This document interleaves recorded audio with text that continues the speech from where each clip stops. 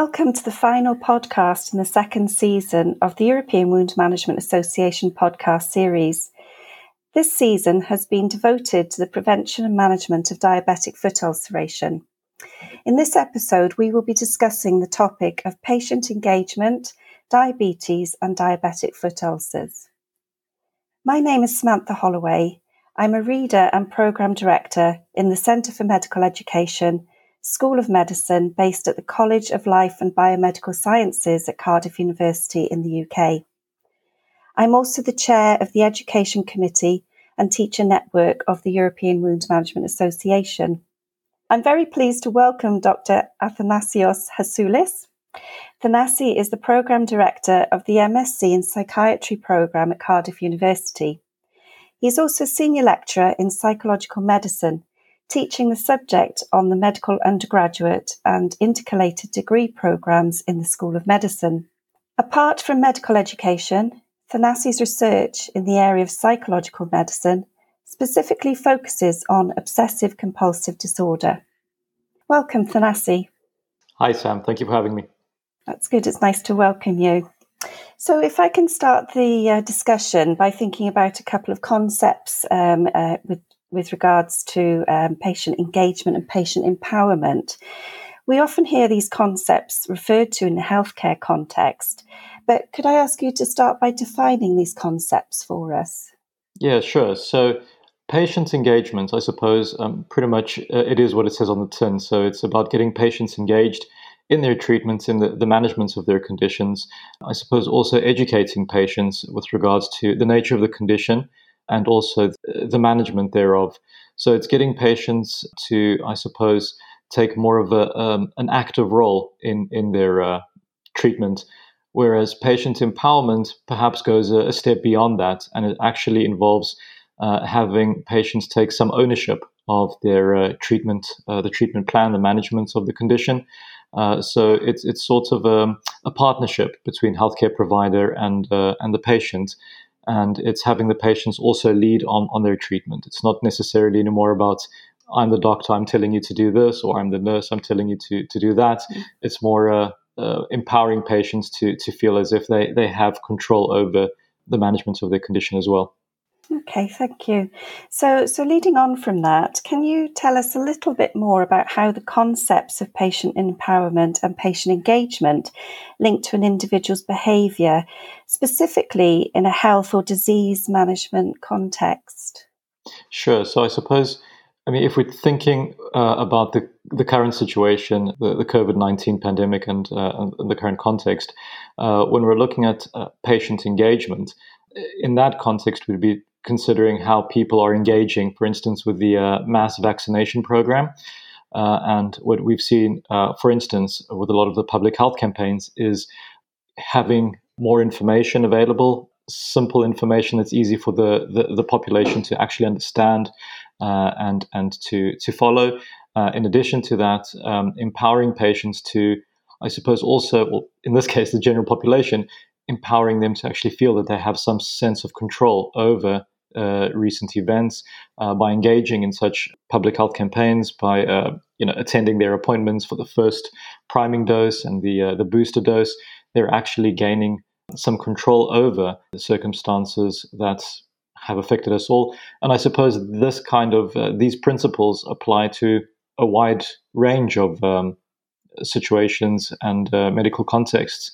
So in terms of patient behavior, it is about, in a sense, having patients feel that they have not only the control, but that they're also confident to take a leading role in doing what's best for them in their own best interests as well. So you mentioned about COVID there, and I can see some parities to long-term health conditions such as diabetes or somebody with a diabetic foot ulcer. Can you elaborate a little bit more maybe on Sure. So that in terms sort of specific population?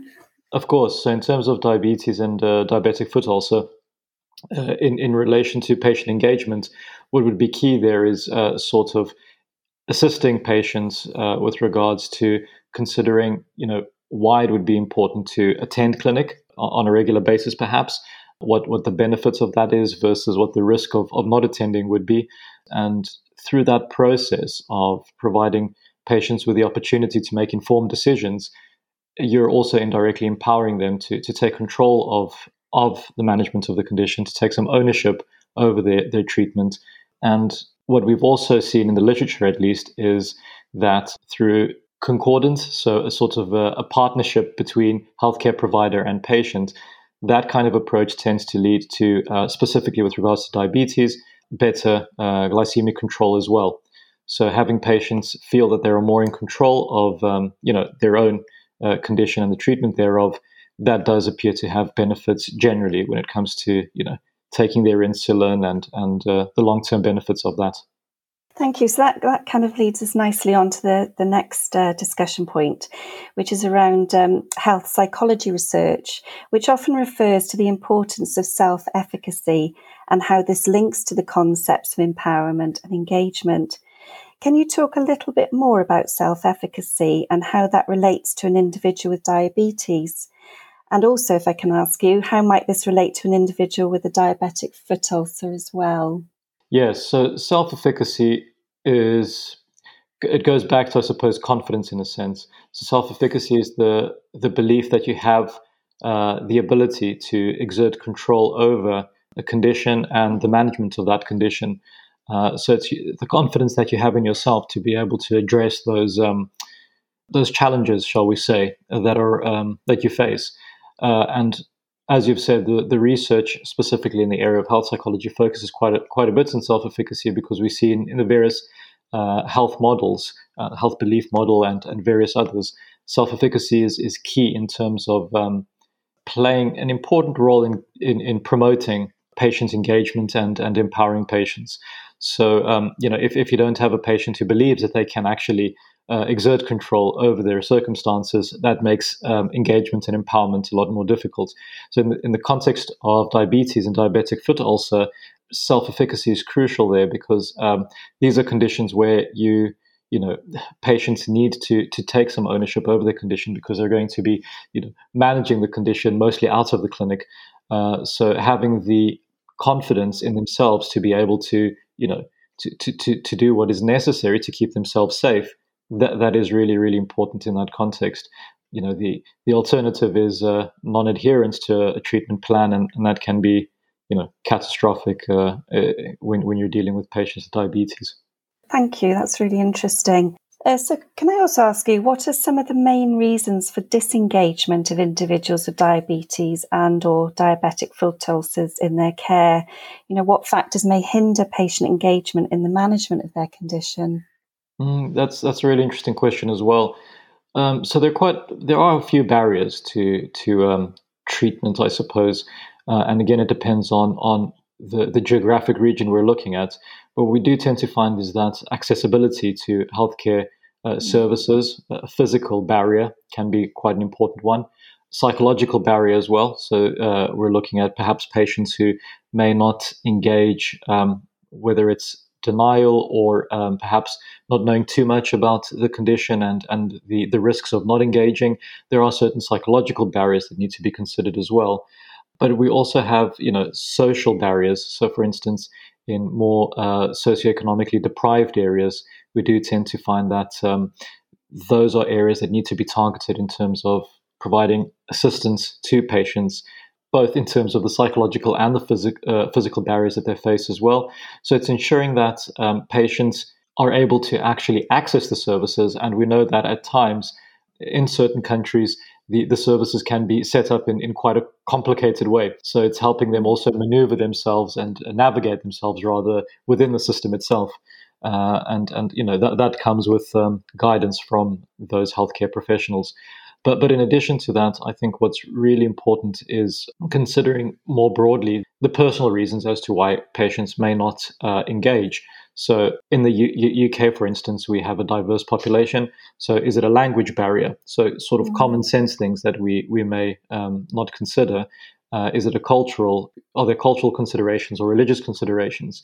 So I suppose for the healthcare professional in a diverse population, is really important to actually understand the community you're serving, because there may be certain reasons why people aren't engaging that, coming from a different, I suppose, background you may not be aware of. Yeah, that's interesting. I was going to ask you about the cultural aspects, but you've kind of summarised that quite nicely. So thank you. So building on that, because I think from what you said, there's quite a lot that clinicians could be doing to kind of facilitate empowerment and engagement. But what strategies and approaches can clinicians use to facilitate empowerment and engagement in their treatment and management? For example, what role does concordance and shared decision making have in supporting individuals as co-producers of their health? Yeah, I think concordance is seen as increasingly becoming the gold standard when it comes to the patient healthcare professional relationship. In the past, we had things such as compliance, which was pretty much do as I say; adherence, which was ensuring that a patient adheres to a treatment regimen. Now we're looking more at a kind of a partnership, which I think is a lot better because that does facilitate that empowerment of the patient in their treatment. But specifically, I suppose, with regards to when you're looking at the population that we're discussing, enabling patients to feel that they have that control over their condition is also key. Could you remind me the first part of that question? Yeah, so I was asking you about strategies and approaches that Yes. clinicians can use to facilitate, the empowerment and engagement. Yeah. So once you get to the point of, I suppose, concordance, where you have that partnership with the patient, it's important to ensure that the patients are able to make informed decisions, in partnership with the healthcare professional. So the primary, I suppose, strategy here would be to keep it simple. So there's a nice, it's an acronym that's used as well, and I can't quite remember what SIMPL stand for, SIMPLE, but I think S stands for simplify the treatment regimen. I stands for imparting knowledge. So again, it depends on how you're imparting knowledge. It comes down to language, culture. If you need family members present, informants as we call them, to enable that the patient to have that support at home as well. M might stand for measuring. I'm not quite sure, but basically, you also want to ensure that you're evaluating and assessing adherence as well when patients are at home. So keeping it simple on the basis of that acronym, but also in relation to the information that we give patients. What some of the research demonstrates is that the more complex the information patients are given, especially in leaflets, pamphlets, what have you, the less likely they are to engage and the less empowered they feel. So simple messages, short messages, and also just, I suppose, keeping in mind what the average reading age is of your population. I know in the UK, certain studies estimate that it's around 12 years of age. So you're looking at early secondary school, perhaps reading level. So keeping the messages really, really simple. And through that approach, sort of building on that and enabling patients to feel that, okay, I understand my condition. I understand what I need to do to manage my condition. And that subsequently leads to further empowerment down the line. Yeah.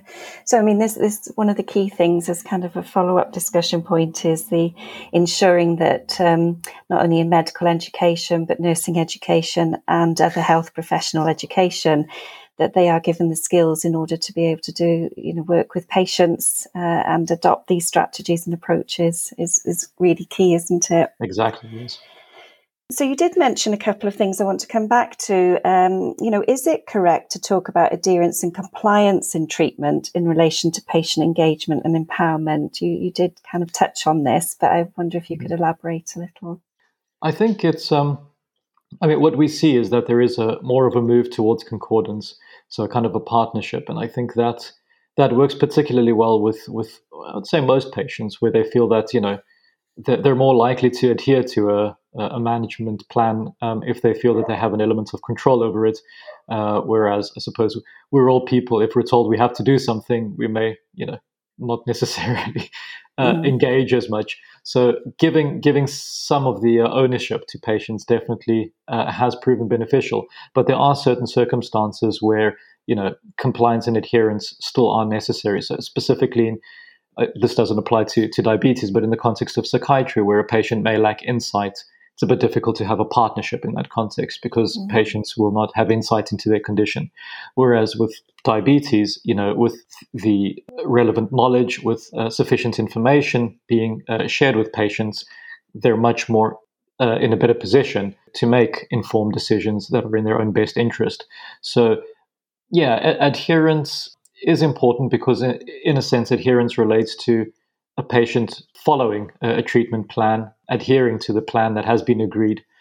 Compliance, I would say, is probably a little bit more outdated. Yeah, unless you're working in certain settings, most patients don't like to be told what to do, whereas adherence following a treatment regimen is still practiced. Concordance is important, but you also can't have patients sort of doing their own thing entirely. They still do need to stick to that agreed treatment plan. So it really strikes me that then, not only the sort of that first assessment appointment a patient might come along to is key, but also any follow-up assessments where you're looking back at these aspects of adherence and their engagement and empowerment, which can be quite difficult in a healthcare system where you might see a different healthcare professional each time. It kind of relies on consistency, doesn't it, of seeing the same person to build up rapport, because I guess rapport is also important within this as well. Very much so. As you say, I think those are. We talk about the challenges of the healthcare service that patients experience, but those working within the system also experience those challenges. So, you have high workloads as a result, as well as you said. You may not see the same patient time after time. Patients will not be able to necessarily establish that rapport with the same person, and that is problematic. I mean, ideally, you'd want the patient seeing the same person, because if there is an agreement in terms of how we move forward, the patient, through empowerment, might come back and say, look, I've done what you've said, and I'm not quite happy, for instance, with this particular medication. I'm experiencing these side effects, and there needs to be a discussion, a negotiation with the healthcare professional. So what do we do next? And I think if you have a lot of people involved in that process, it sort of staggers it, and it could affect the self-efficacy of the patient as well. And they may feel that I don't really have control over the situation because I'm seeing 5 different people and everyone's telling me something a little bit different. And that's not the healthcare professional's fault. Everyone's starting from zero. So continuity and consistency is important. Yeah, and also the patient might get quite fatigued with telling the same story over and over again. There's that part of it. But, I guess trying to sort out the healthcare system is a discussion for another day. Beyond our pay grades, Yeah. But I think we have to bear that in mind in the context of where our listeners might be working. It's worth thinking about how they manage those barriers. There was something else you mentioned earlier that I'd like to come back to, and it related to health literacy. So this has been discussed as an influential factor that contributes to the outcomes of individuals with complex chronic diseases. So if I can start by asking you to define the concept of health literacy and maybe relate that to the impact on patients with diabetes and diabetic foot ulcers. Yeah, of course. I think I've got the definition by the World Health Organization somewhere here, so I should be able to provide that, which is actually a really nice definition of health literacy and pertinent, I suppose, to current circumstances. So, World Health Organization defines health literacy as the cognitive and social skills which determine motivation and ability of individuals to gain access to understand, and to use information which promote and maintain good health. So health literacy means more than just being able to read a pamphlet or make an appointment. By improving people's access to the information and their capacity to use it effectively, health literacy plays a crucial role in patient empowerment. So that demonstrates how the two are really closely linked. And within that definition, you can see that self-efficacy also features as well, because it's a patient's ability to actually feel that they have an element of control over their treatment. Yeah.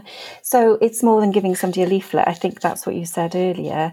Yeah. What more is it then? What would somebody need to do? I mean, and I guess we have to understand the pressures of appointments and clinics, and often it is easy just to say, here's a leaflet to read about. But in the short time you've got, is there something more that could be said, a clinician could say, that stresses the importance of the information?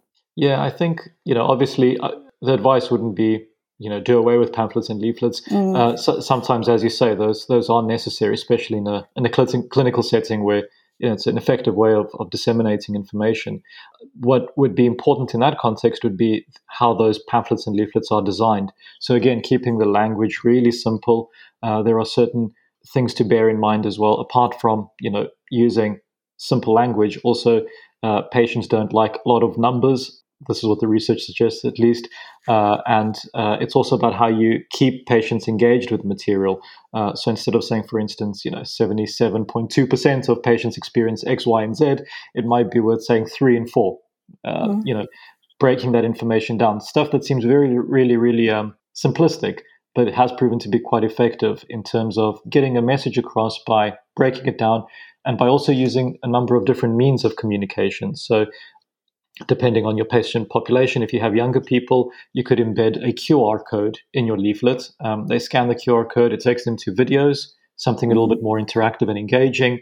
If it's obviously that wouldn't work perhaps as well in a clinic where you have older patients, but that there are various strategies that can be used depending on the community that you're dealing with. And I suppose what I'd say is that the most important thing is to know your community. Sometimes disseminating information in different ways via, for instance, radio stations, if possible, if that's in the budget, and and various other means as well. I think what you're doing with a podcast, I know this is for healthcare professionals, but this is an excellent way to keep people engaged, and something similar with patients. Again, it would depend on the community and the population you're looking at, but being creative, as long as the message is simple, creative and engaging is the way to go, I think. Yeah, and we want to get the right message across, don't Exactly. we? Because there's a lot of mis and disinformation out there. So it's getting the information out to people. But as you say, there's lots of ways of doing that. Sorry, yes, I think that's a really important point that you've just raised, Sam. I think in terms of, also signposting patients to accurate information, because as you say, they can get lost in this kind of, it's really, really easy now to come across misinformation, fake news, false information out there. So signposting patients to reliable sources is key as well. And that would be easy to probably produce a sort of a list that they can have a look at, and also discussing it with them as well to make sure they've understood it. Yeah. Absolutely. So thank you for that. So to bring the discussion to a close, could I ask you to summarise some key take-home messages for our listeners linked to patient engagement, specifically in relation to individuals with diabetes and diabetic foot ulcers? Yes, I think what's important to keep in mind with this population is that, diabetes is a lifelong condition. So for patients managing their diabetes, at first there will be, difficulty sort of adjusting to the treatment regimen, the management of the condition, and there also may be fatigue at various points. So just, I suppose, touching base with patients as much as possible, given the confines of healthcare systems at times, and also ensuring, that patients are adhering to the management of the condition. Where patients feel that, for instance, they may disagree with the treatment approach, they do feel that they can have a negotiation or discussion with a healthcare provider, keeping those channels of communication open. And again, it would depend, I suppose, on the population. Diabetic foot ulcers, I'm not an expert. I suspect you're looking at probably an older population than your teenagers who may have just been diagnosed with diabetes. So in your older population, I suppose things like polypharmacy are important to keep in mind as well. So patients may have a number of comorbid conditions that need to be taken into account. It could be very confusing for them. I suppose keeping their perspectives in mind as well. And it just may seem at times like there's just so much going on. They may need some additional support. So where they have the kind of social network that they can rely upon, that's excellent. Some patients may not have that. So ensuring that, when it comes to them visiting the clinic, for instance, specifically when it comes to the foot ulcer, to have the wound cleaned and so forth, perhaps, if physical barriers exist, helping them overcome those barriers, perhaps arranging transportation for them to come to the clinic or for healthcare providers to see them in their own homes. These barriers can be overcome.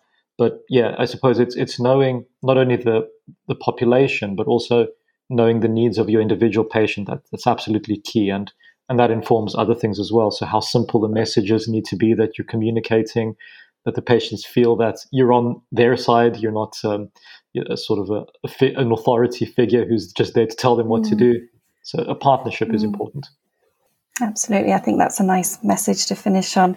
So thank you very much for your insights, Thanasi. Finally, I would like to mention that the European Wound Management Association has published a document and a video explainer about person-centred wound care. Please have a look at these resources if you are interested to know more. You can even listen to a EWMA podcast about the topic. All can be found via the EWMA website. You have been listening to the final episode of the EWMA podcast, focusing on the management of diabetic foot ulcers in a multidisciplinary team. Don't forget that you can listen to our previous podcast episodes by visiting our website, www.ewma.org. If you enjoyed listening to our podcast, don't forget to press like and share it with your colleagues. We are currently planning the next series of podcasts, so please refer to our social media platforms for more information. If you want to learn more about all of EWMA's activities, please visit our website and follow us on social media at EWMA Wound. We also hope to see you at the EWMA Virtual Conference on the 26th to 27th of October 2021, as well as our 2022 conference in France in February. Until next time, thank you for listening.